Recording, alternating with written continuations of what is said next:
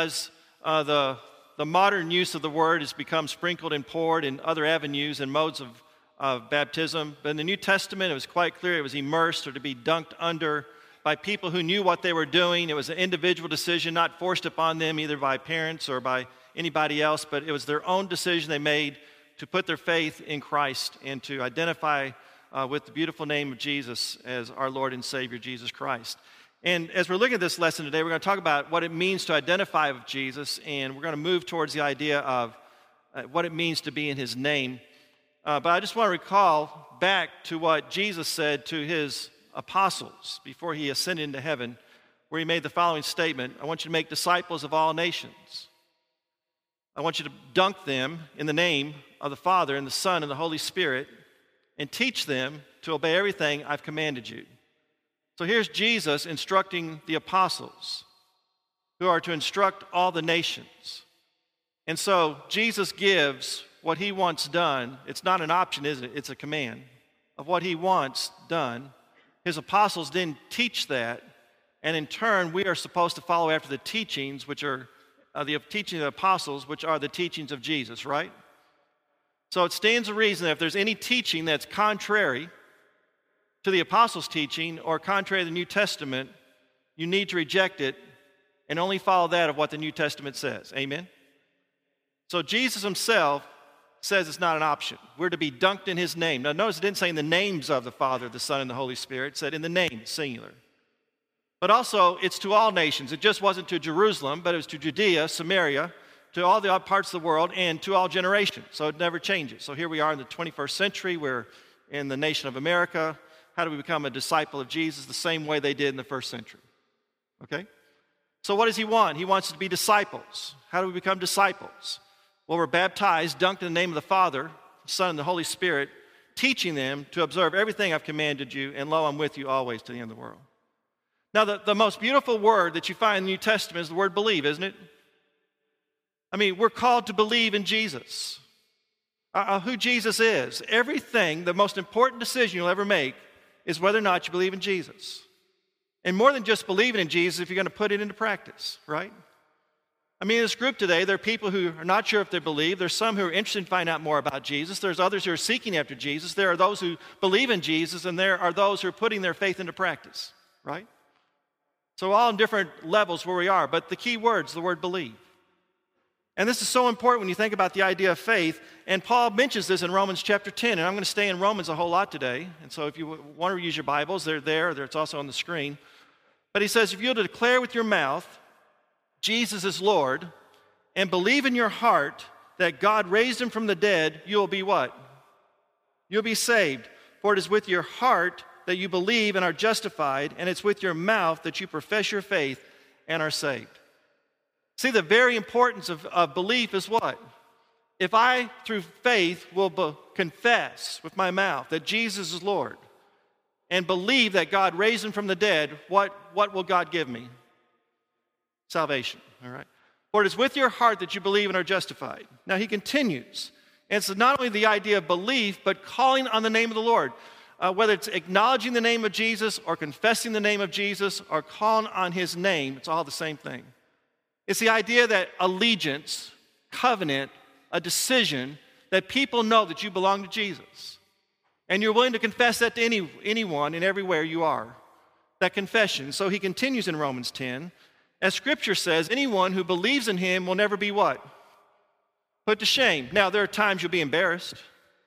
There are times you might come through trials. There's times you might be persecuted. There's times in which it might be a little bit awkward to be a Christian, but that's not what it's talking about here. It's talking about God is so powerful and so strong and such a Savior that there's nothing that can ever take away His promise of salvation to you from His standpoint. They'll never be put to shame. You'll never be embarrassed in putting your faith in God. He'll never let you down. He'll never disappoint you. He'll never renege the contract, if you will, in terms of being saved in the name of Jesus Christ. And so there is no difference between Jew and Gentile. The same Lord who's Lord of all and richly blesses all who call on Him, notice, for everyone who calls on the name of the Lord will be what? Will be saved. So you have in Romans 10, verse 9 and 10, this beautiful description of what it means to believe, to confess with your mouth, and to call upon the name of the Lord. And the promise that is there is that if you believe and call upon the name of the Lord, that you will be saved. Isn't that a wonderful, beautiful promise? Now, some are troubled by that verse. I thought we were talking about dunking today. I thought we were talking about baptism. Nowhere in these verses does it talk about baptism. Verse 9 through 13. It talks about belief, it talks about confession, it talks about calling on his name, but I don't see baptism here anywhere. So let's just go back. Notice this is Romans 10, 9 through 13. One thing in terms of reading Scripture is what's called clarity by context. Are you familiar with that? If it's Romans 10, 9 through 13, that means in the 10th chapter you've already had 8 verses before verse 9. Are you with me? It's in the 10th chapter in Romans chapter 9. That means how many, let's see if you do math, how many chapters were there before the 10th chapter? Let's just see. 9. That's good. You're right with me, right? Clarity of context. Who was the audience? What was their thinking at the time? And was there anything mentioned prior to this that might give context to what we just read? So we have at least 9 chapters before chapter 10, and another 8 verses in this chapter before you get to verses 9 through 13. Clarity by context, all right? So he says, believe in your heart, Jesus is Lord, and call upon his name, and you'll be saved. So let's go back and look at the context. The context begins in Romans chapter 9, and it goes through chapter 11. And it's about Israel. And here's what Paul says in verse 1 through 4. He says, I want to tell you that I have a passion about this subject. I'm not lying to you, that this comes from the Holy Spirit, and in my heart I have an incredible sorrow. It's such an anguish, and I'm telling the truth, that if God would curse me, if God would send me to hell and it would save the rest of the Jews, I ask him to do that. Do you see his passion for the house of Israel, the Jewish people from whom the Messiah came? And so what Paul is saying is, for the sake of my people, I would be cut off from my own race, the people of Israel. So he's already telling you something in chapter 9. Most of Israel's cut off from Jesus. Why is that? Because they refuse to believe that Jesus is the Messiah. They're still following after the old law. They refuse to find their righteousness in Christ. They refuse to believe. They refuse to call upon Jesus as Lord and Savior. Okay? And Paul says, look, if I could, you can curse me, send me to hell to save the rest. Now, that can never happen, can it? There's only one perfect sacrifice, that's Jesus Christ. But this tells you Paul's intent. Now continue in chapter 9. Notice what else he says. What then shall we say? That the Gentiles who do not pursue righteousness have obtained it, a righteousness that is by faith. Paul says, look, the non-Jews who didn't even have the law have come to believe that Jesus is the Christ. They have found their righteousness in him, and here you are, the Jews, and you have pursued the law, you've had the prophets, you've had the miracles, you've had the teachings, you've had everything God has provided, and yet you have rejected Jesus as Messiah, and you're still trying to obtain righteousness through the law. Whereas the ones who did not even have it, the Gentiles, they have found Jesus. They have found this righteousness. So then he continues. Notice in verse 10, chapter 10. Brothers and sisters, my heart's desire and prayer to God for the Israelites is that they what? Be saved. So in chapter 9, he's already set up the Jews are not saved if they have rejected Jesus. Since they did not know the righteousness of God and sought to establish their own, they did not submit to God's righteousness. Christ is the culmination of the law, so that there may be righteousness for everyone who what? Righteousness for everyone who what? Believes. Believes whom? In Jesus. Finding their righteousness in Jesus, speaking to the Jews who had rejected Jesus. So he sets this up in verse 4. Now, continuing, same chapter before we get to 9 following. Context by clarification through identity. Notice how he connects their righteousness with Jesus and what Jesus does for them. Notice the next verses. Moses writes this about the righteousness by the law. The person who does these things will live by them. But what does it say? The word is near you. It is in your mouth and in your heart. That is the message concerning faith that we proclaim. In other words, the word, the message, it's there to hear, it's there to listen. It's all about Jesus. It's so near to you. If you will just take it into your heart and confess with your mouth, you're going to find that righteousness that you need to live by. Verse 8. Now verse 9.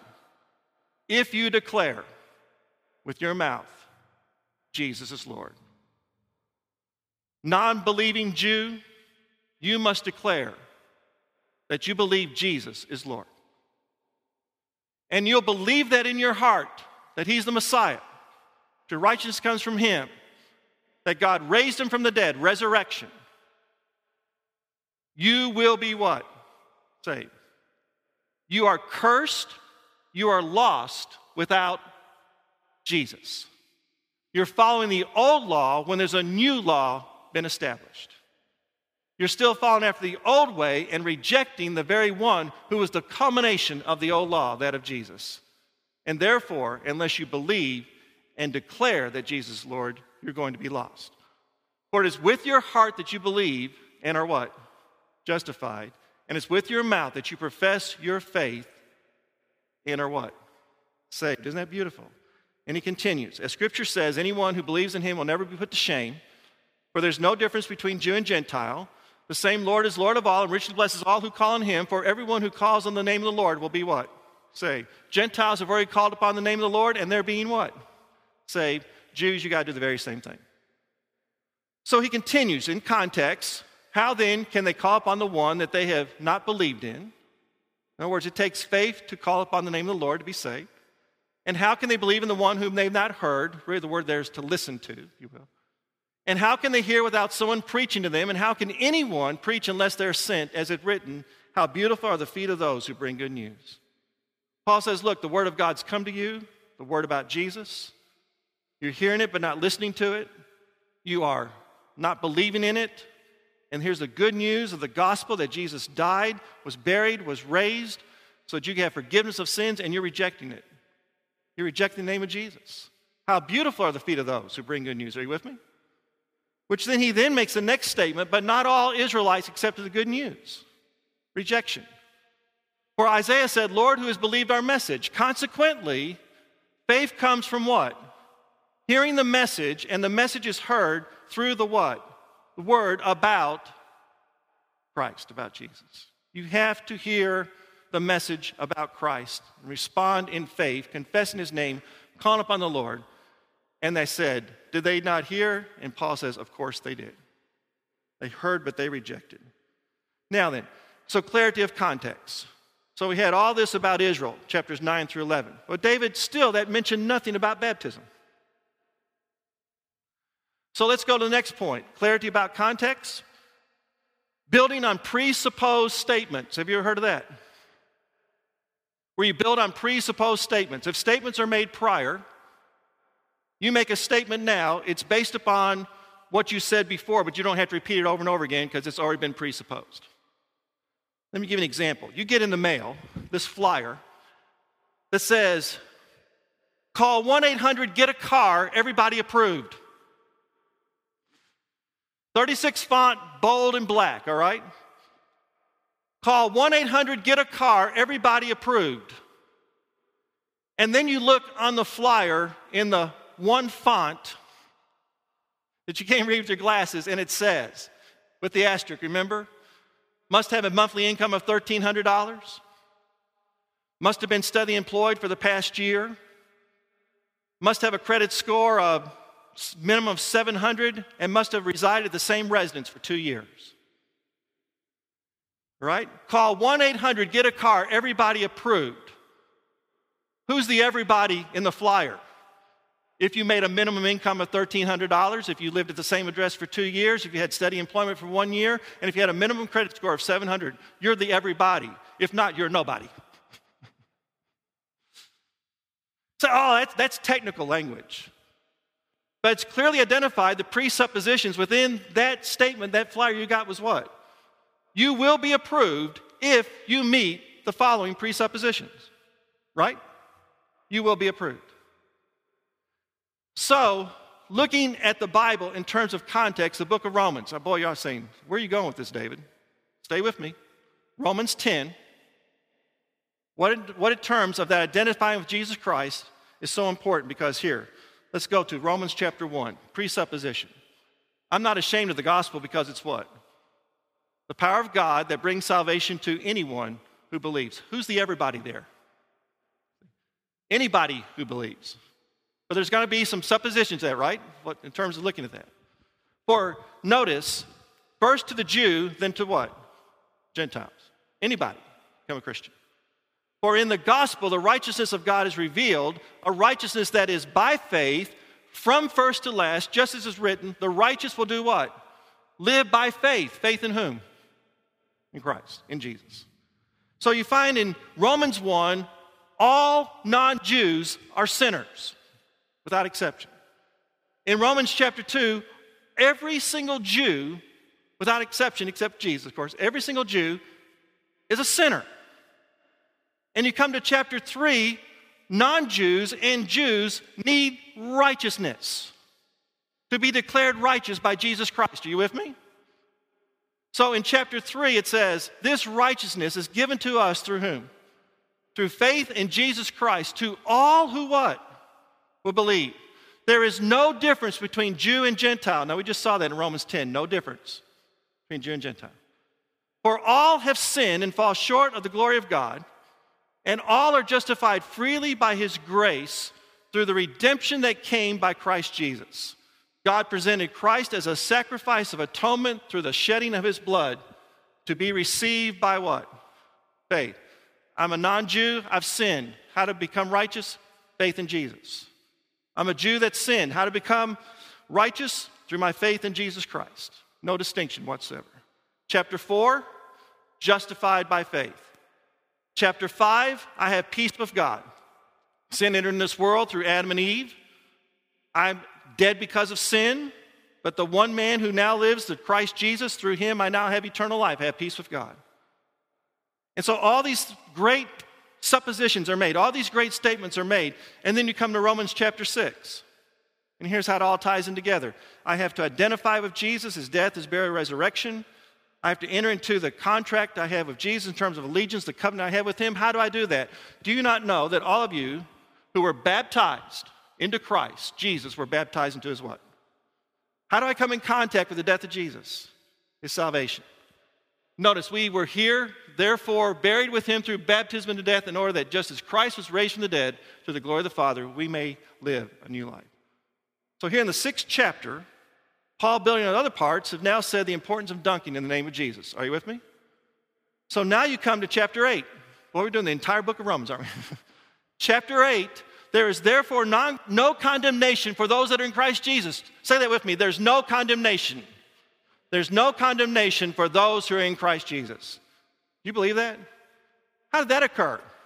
Because by faith, I put my faith in Jesus, baptized into his name, identified with his death, burial, and resurrection, had my sins washed away, and now there's no condemnation. So now Paul says to the Israel, the Jewish people, Romans 9 through 11, basically 9 and 10, listen, if you want to participate in this justification by faith, this peace with God, if you want this righteousness that God's going to give you, you must declare and believe that Jesus is Lord and confess him and call upon his name, and you'll be saved. But it's all based upon Romans 6. All based upon those things coming together. So that's the first part. Now let's go back to Romans 6 for just a moment, and let's look a little bit more, because we often think about baptism in terms of just a one-time act. Well, David, I was baptized years ago. Well, so was I, all right? But when Paul talks about baptism, he talks about it in the present state, something we're always reminding ourselves of to help us, particularly in overcoming sin. So if you find in the book of Galatians or Colossians, when you look in Romans, when Paul is talking about the subject of being baptized into Christ, identifying with Christ, it's the idea of having the power, the remembrance of what it means, that covenant that you made with Jesus Christ. So let's look, for example, in Romans chapter 6. What shall then we say? Shall we continue to go on sinning that grace may what? Increase. By no means. We are those who have died to this. How can we live in this any longer. You know what he's saying here? Now here's a group that's saying, well, I'm a child of God. I've been baptized into his name. I have the grace of God now, so I have a license to sin. And Paul is saying, you don't have a license to sin, you have freedom from sin. You don't use that identification with Jesus being baptized into his name, that now you're living by grace and now you can sin all you want, a license to sin. No, what you understand is you died to that old life. That old world is gone. That old creation's gone. You've become a new creation. And you have died to sin, so you can't live in it any longer. That's the point he makes. Now, notice, before he even addresses whether or not how to overcome sin, he reminds them of something that they have done. You know what it is? Look at the next verse. Don't you know that all of us who have been baptized into Christ Jesus were what? Baptized into his death. We were therefore buried with him through baptism into death, in order that just as Christ was raised from the dead through the glory of the Father, we may too live a new life. And here's his identity once again. Here's the baptistry. That's why it's dunking, not sprinkling or pouring. You enter into the water. You're dunked under the water. You die to the old life. You're dead. You're buried with Christ. You come up out of the water. It's a new world, new creation, new life. The old is gone. The allegiance, the covenant, the contact with the blood of Jesus, justified by his blood, made righteous, declared righteous, holy, sanctified, come up out of the water, raised to walk in newness of life. It's identification. Paul says, when you're tempted, when you find yourself in sin and it's overpowering you, I want you to remember when you were dunked in Jesus. I want you to remember the commitment that you made, and you will never use it as a license of sin. You will never use it in any way except for the fact that it's going to remind you that you have the power to overcome the life that you died to. Don't you know this, he says. What a beautiful, beautiful statement. For if we have been united with him in a death like his, we will certainly be united with him in a resurrection like his, for we know that our old self was what? Crucified with him, so that the body ruled by sin might be done away with, that we should be no longer slaves to sin, because anyone who has died has been set free from sin. When did you die to the old life? In faith? No. In repentance? No. When did you die to the old life? When your faith, repentance, and confession led you to be dead in the water, to be buried in the water, to die to the old life, to be raised up into the new life. Isn't that beautiful? Identification with Jesus Christ and what that means there. Let's continue. Now, if we died with Christ, we believe that we will also what? Live with him.